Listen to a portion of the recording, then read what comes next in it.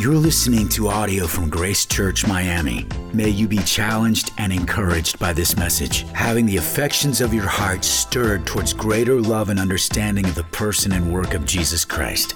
If you'd like to check out more resources or donate to this ministry, please visit gracechurch.miami.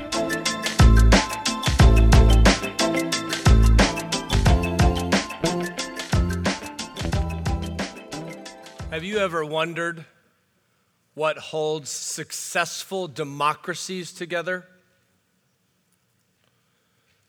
Jonathan Haidt says it is social capital, which means extensive social networks of high levels of trust. Secondly, strong institutions. And thirdly, shared stories. Social capital, strong institutions, and shared stories.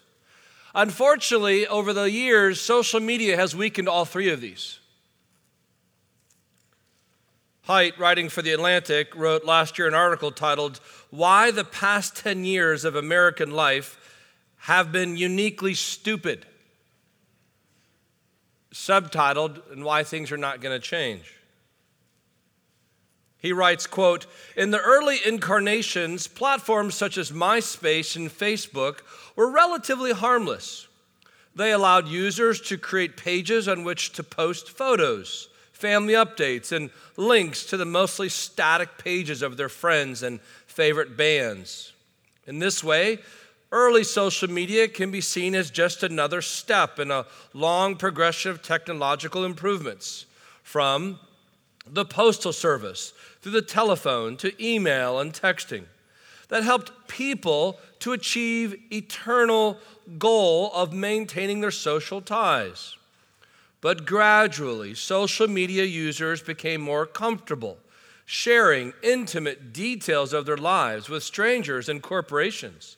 They became more adept at putting on performances and managing their personal brand, activities that might impress others, but that do not deepen friendships in the way that private phone conversations will. And so now, the question really comes down to, how well do you really know people? How well do people really know you? Sure, they might see comments you make on Twitter. They might see pictures you post on Instagram. They might follow you and listen to your stories and other social media platforms. But let's be honest, those are curated. Those are heavily manicured realities of expressing what you want people to think of you as. And as a result, many of us, in watching such stories, compare our lives to such realities and think, man, I fall short of that. I sit in traffic all day. My coffee is not wonderful. My job is not amazing. My outfit is outdated. And my budget, well, it's lacking. But you seem like you're winning.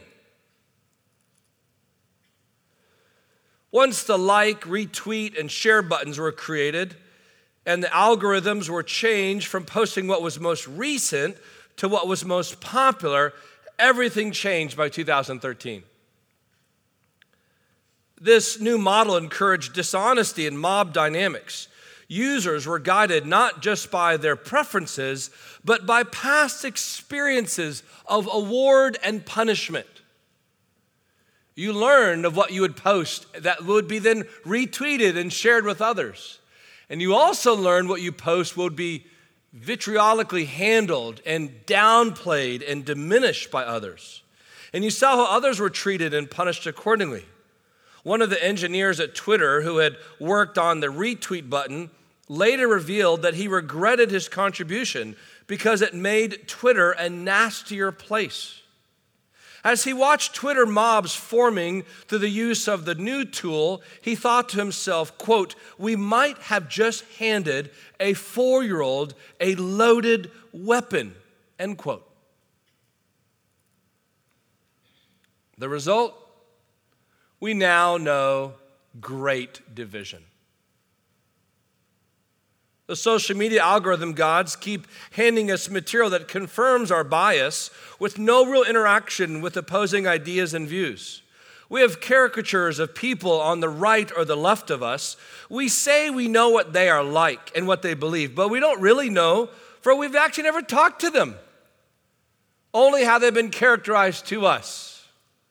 And we have our prophets of information. They tell us what we're to learn and to believe. They give us our talking points for the office, and we're off to evangelize the good news of that commentary in our society. We consider ourselves educated. And truthfully, that's sometimes the last thing we actually are. Meanwhile, people are dehumanized as we speak of others as if they're not real, with no real thoughts, no real feelings or relationships, just others to take on and put down for being oh so stupid. The question is, are there really any alternatives in the world, at least in our own country? Is there any place where someone can go and be with people who don't look like them,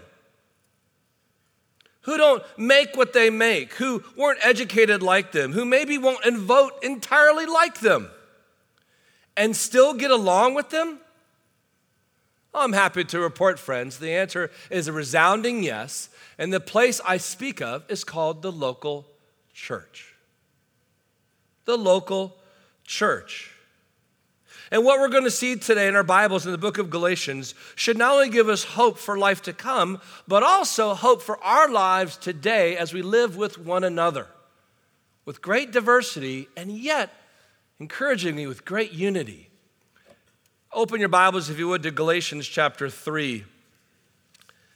If you're joining us for the first time, you've been missing out, but we're happy for you to join us. We've been working our way through this letter by Paul the Apostle, once a persecutor of all things Christian and church, now, surprisingly, of which he is the most surprised, a believer in Christ, an evangelizer, a gospelizer, if you will, declarer of the good news of the resurrected Son of God. And he's banked his whole life on it.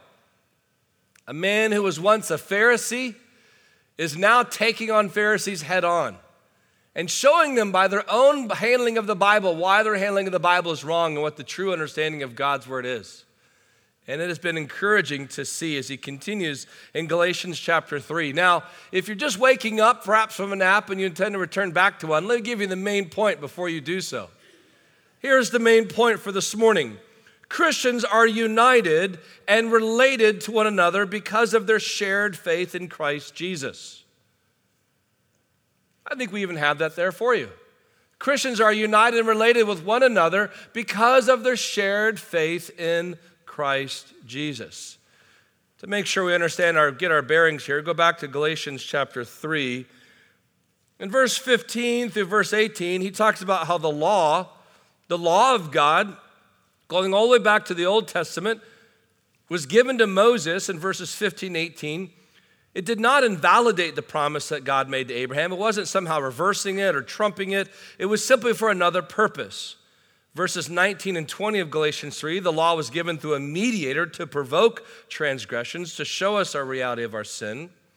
Verses 21 to 22 of Galatians chapter 3, the law was not contrary to the promises of God. It was given to point to Christ. And then finally in the verses 23 through 25, as we also saw last week, the law was essentially a babysitter until Christ came, a tutor, if you will, to help us. But now that Christ has come, we do not need it to function in that way. If you would, follow along with me as I read to you Galatians chapter 3, verses 26 through 29.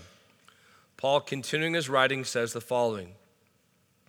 For in Christ Jesus, you are all sons of God through faith. For as many of you as were baptized into Christ have put on Christ. There is neither Jew nor Greek. There is neither slave nor free. There is no male and female, for you are all one in Christ Jesus. And if you are Christ's, then you are Abraham's offspring, heirs according to promise.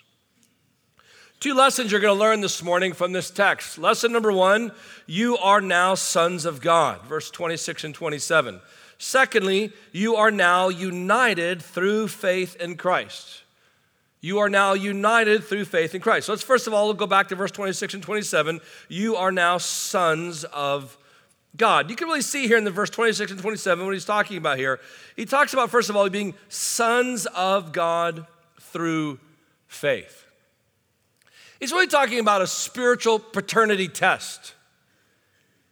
He's getting to answer the question, who's your father? Whom do you come from? And he describes it here as one of adoption.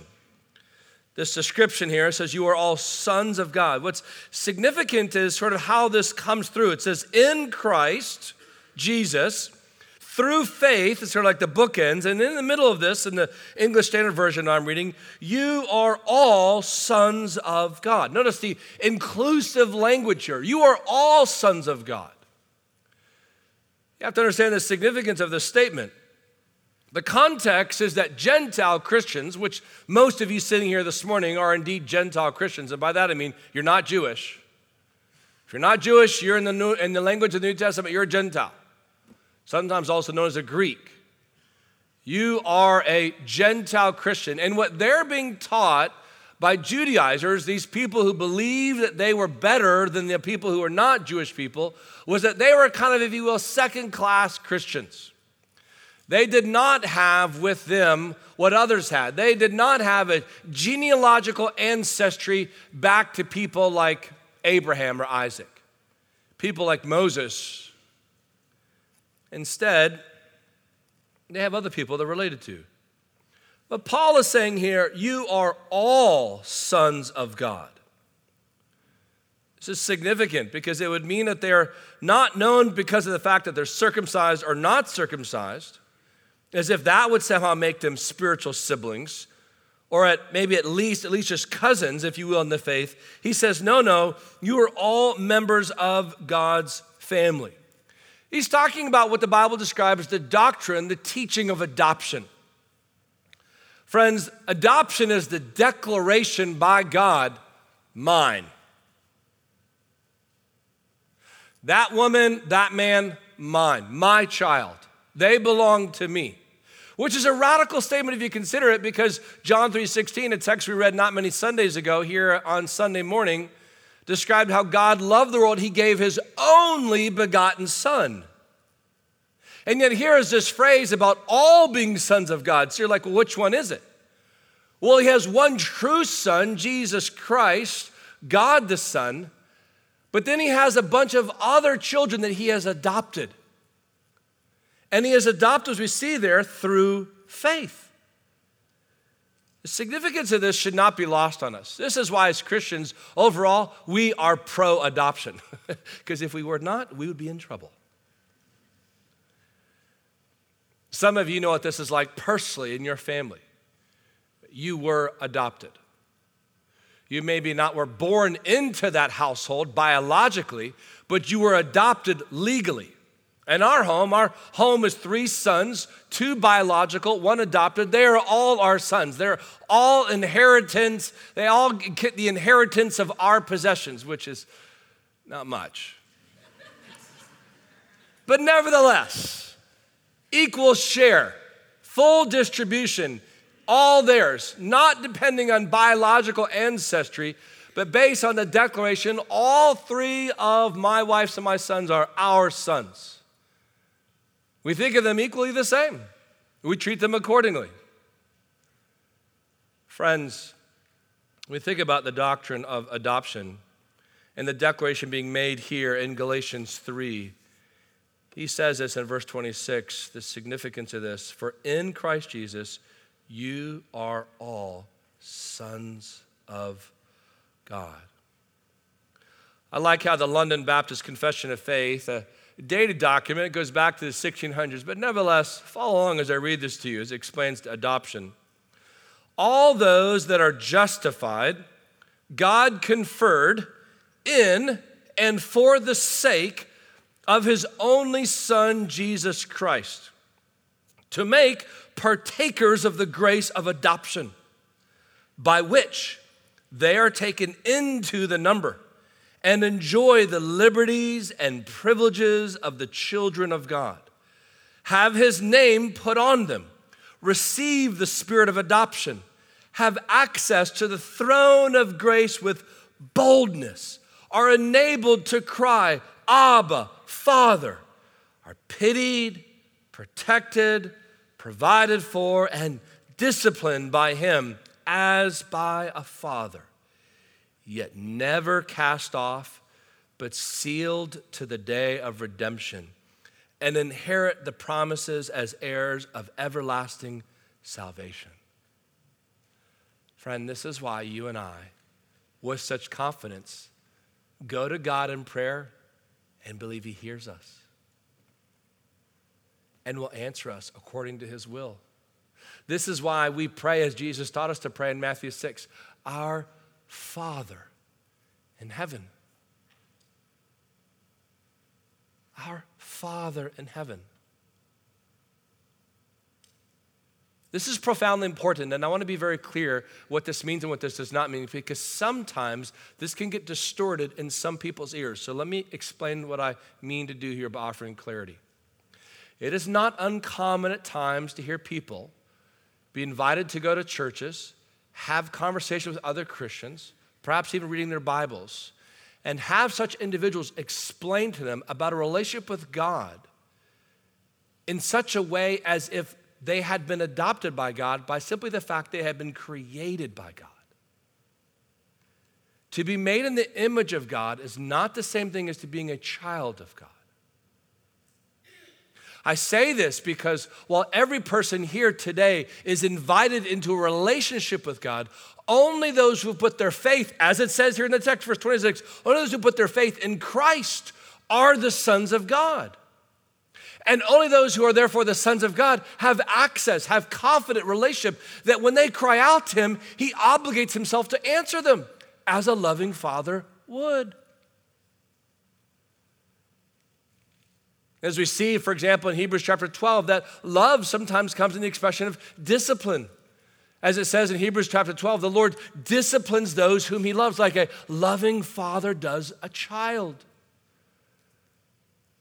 I'm always concerned for people who self-identify as a Christian, live just unapologetically and unrelentingly in the world, in sin, and seemingly have no consequence from it except natural consequence from the world. It would give them great reason to suspect whether or not they really are a child of God, whether or not they really were ever a Christian and put their faith in Christ, versus just sort of prayed a prayer or said something, raised a hand, did something rather mechanical, but never actually surrendered life to Christ. Because how could God let a child of His go like that unrelentingly without any kind of consequence to that?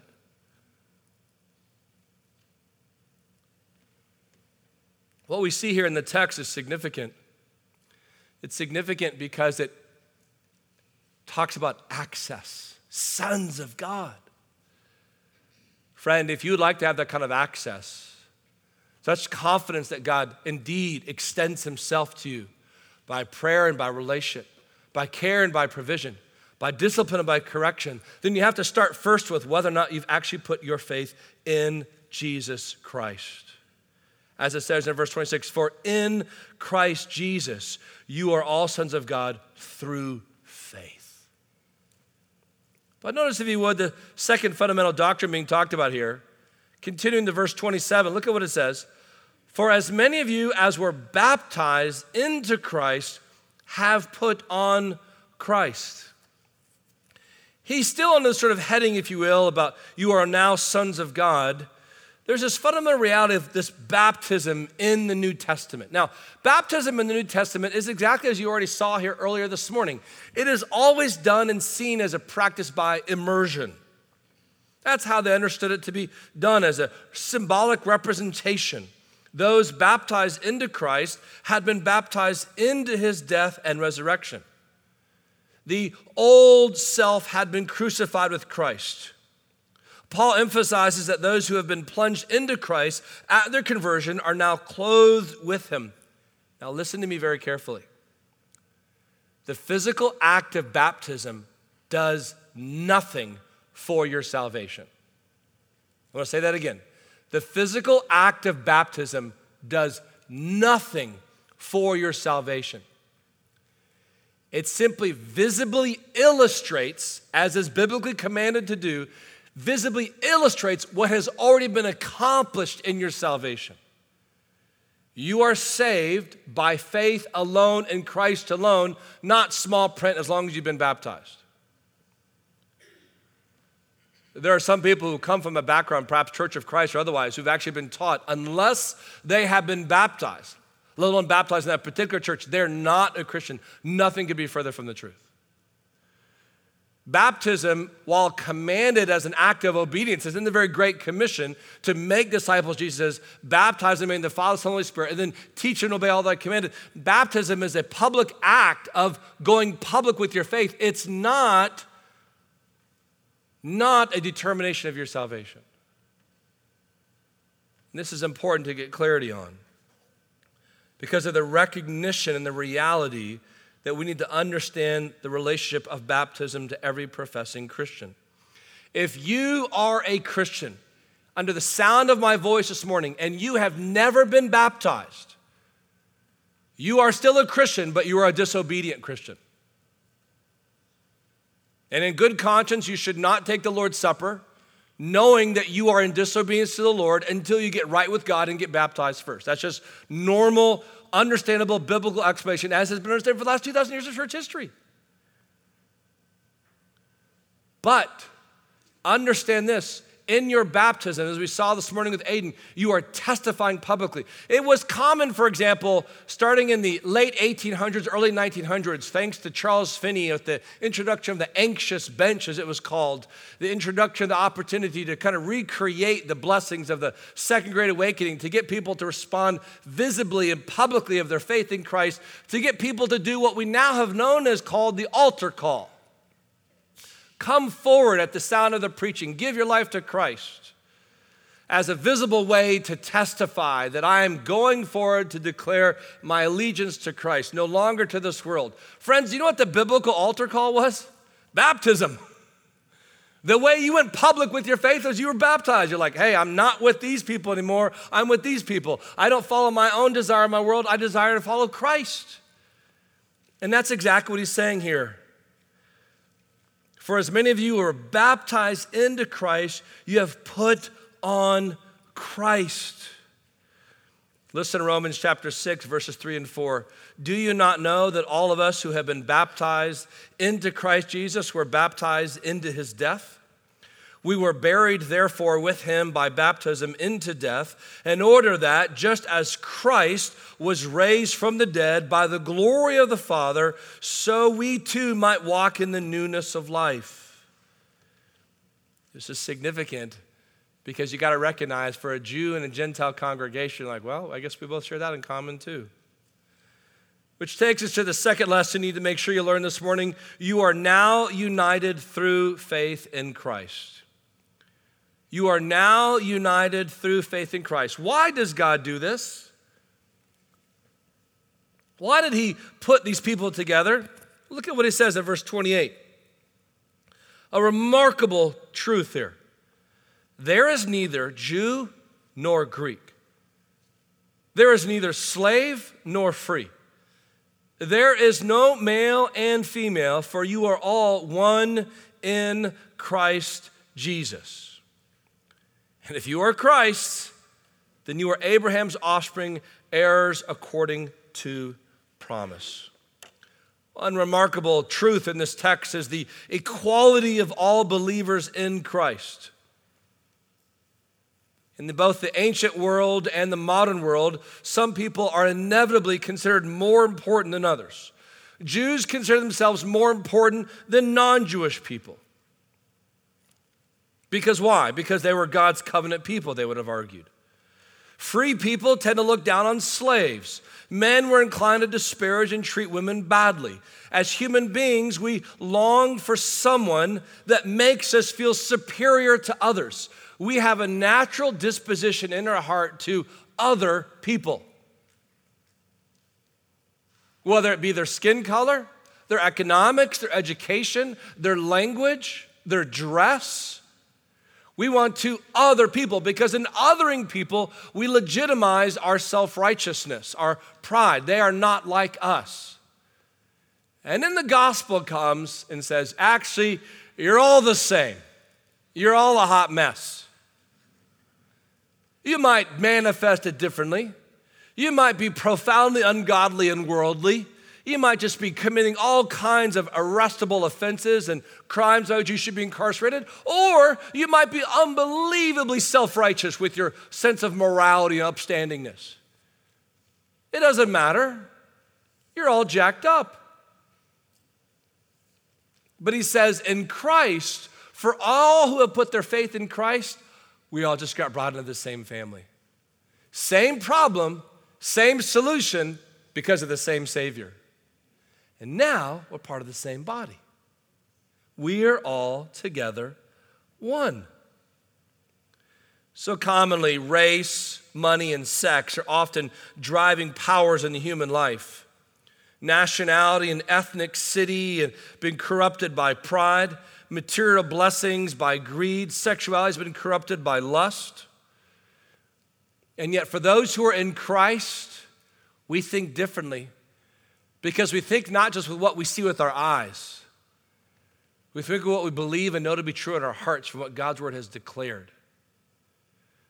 Listen, if you would, to the affirmation denial article number 17 from Together for the Gospel. It says the following: we affirm that God calls his people to display his glory in the reconciliation of the nations within the church, and that God's pleasure in this reconciliation is evident in the gathering of believers from every tongue and tribe and people and nation. We affirm that reconciliation is necessary because the sins of neglect, hostility, and even hatred of other image bearers due to their ethnicity, culture, or both have produced manifold injustices, resulted in prejudice and discrimination between and towards all ethnic groups, and perpetrated evil, especially against African Americans. We affirm that because the gospel reconciles sinners to God and to each other, individual Christians within local churches and local churches themselves have a unique opportunity and responsibility to associate in love, reflecting the unity and diversity evident in the new heavens and new earth. We further affirm that Christians should cross ethnic lines to partner together in ministry. We deny that any church can accept racial prejudice, discrimination, or division without betraying the gospel. We further deny that one's ethnic identity is superior to or erased by one's identity in Christ. That might be different than any church you've ever been a part of before, if you've ever been a part of a church before. But that's the commitment of Grace Church. The commitment of Grace Church is not to erase ethnic identity, but it's to have it become subservient to our true one identity in Christ. And into humility to learn from and to love one another. We know this in the city of Miami. It doesn't matter our skin color. It isn't simply about so simple as white and black. How within different nationalities, within different countries, within different people groups, there has been racism within Cubans, within Venezuelans, within Puerto Ricans, between African Americans and Haitian Americans. The slang and the ridicule, it finds its way into our hearts coming out in elementary and middle and high school.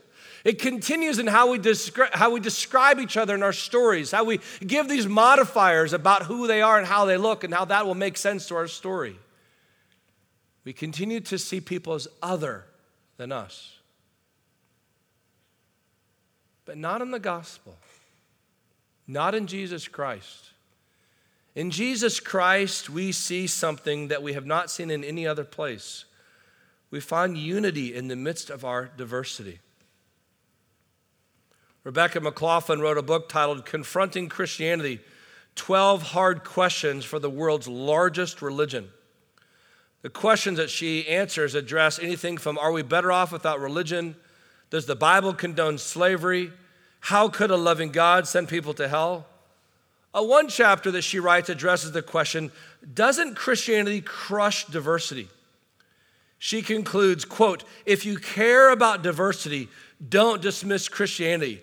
It is the most diverse, multi-ethnic, and multicultural movement in all of history." Friends, this is profoundly important for us individually and collectively as a church.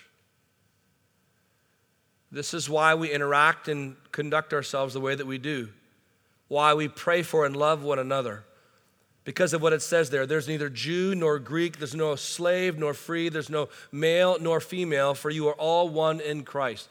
By the way, just a sidebar comment, I feel the need to say this only because this text has been used so commonly out of context to make the following point. This is not the text that people should be using as they try to make this text that women can somehow be pastors as a support of evangelical feminism. It's a common text that sometimes gets used, and it's out of context to say that. The context of the text is how we are all heirs of Abraham. You go back to chapter 3 and look at what it says in verse 9. Those who are of faith are blessed along with Abraham, the man of faith. Again, verse 14, so that in Christ Jesus the blessing of Abraham might come to the Gentiles so that we might receive the promised Spirit through faith. And again, verse 18, God gave it to Abraham by a promise.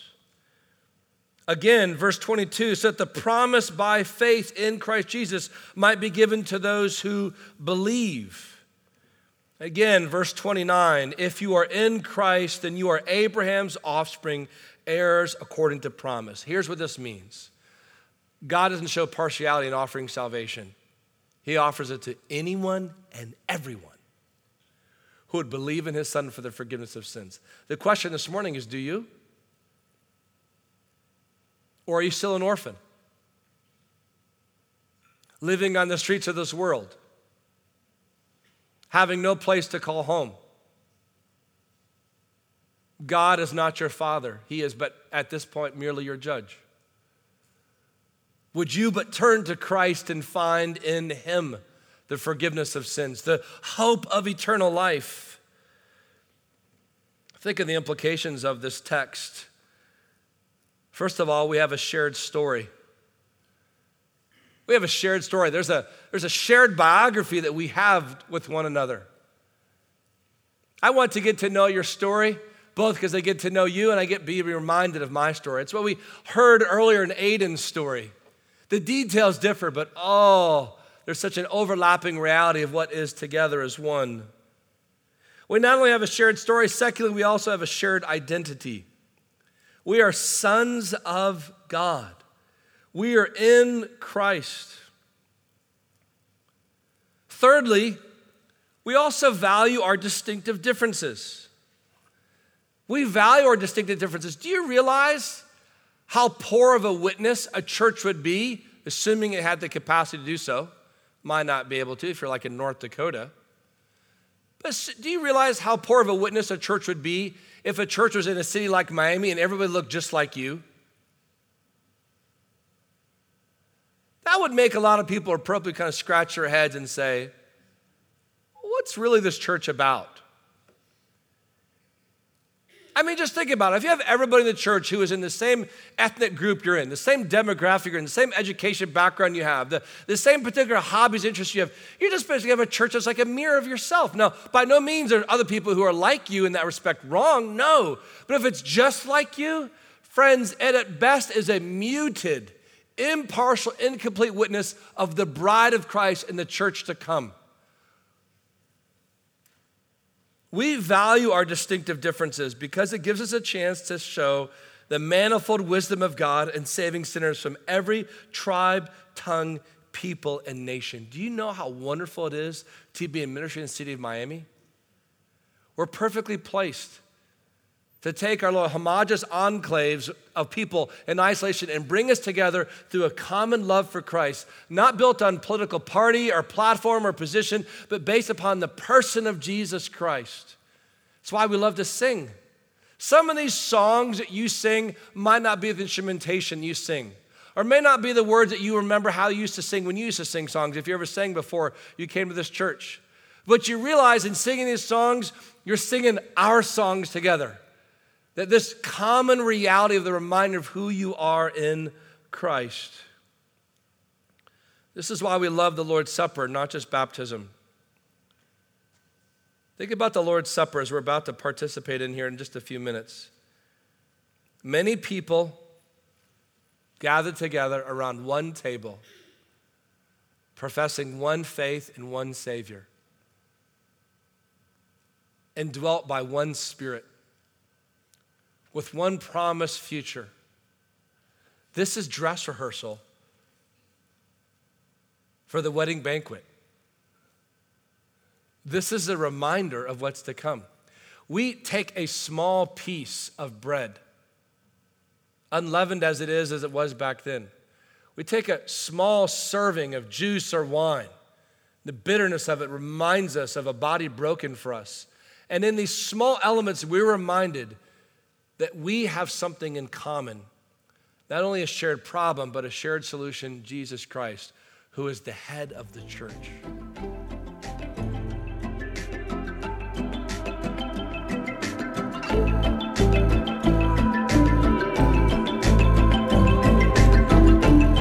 Thank you for listening to audio from Grace Church Miami. May God draw you nearer to Him through His Word. If you'd like to check out more resources or donate to this ministry, please visit gracechurch.miami.